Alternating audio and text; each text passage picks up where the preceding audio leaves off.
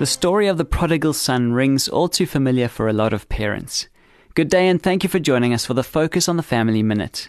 It's never easy when a grown child falls away or cuts themselves off from the family, and there's often not much we can do but pray and hope. But there are ways we can make sure we don't drive them even further away. The key is keep lines of communication open no matter how hard that is. Let them know that you're always available to talk, day or night, even if they have to reverse charges. And listen. The last thing they need is to feel judged or disrespected. Give them the freedom to disagree with you, as long as they do it respectfully. And no matter what they do, or what they've done, love them and keep a warm room ready if they want to return.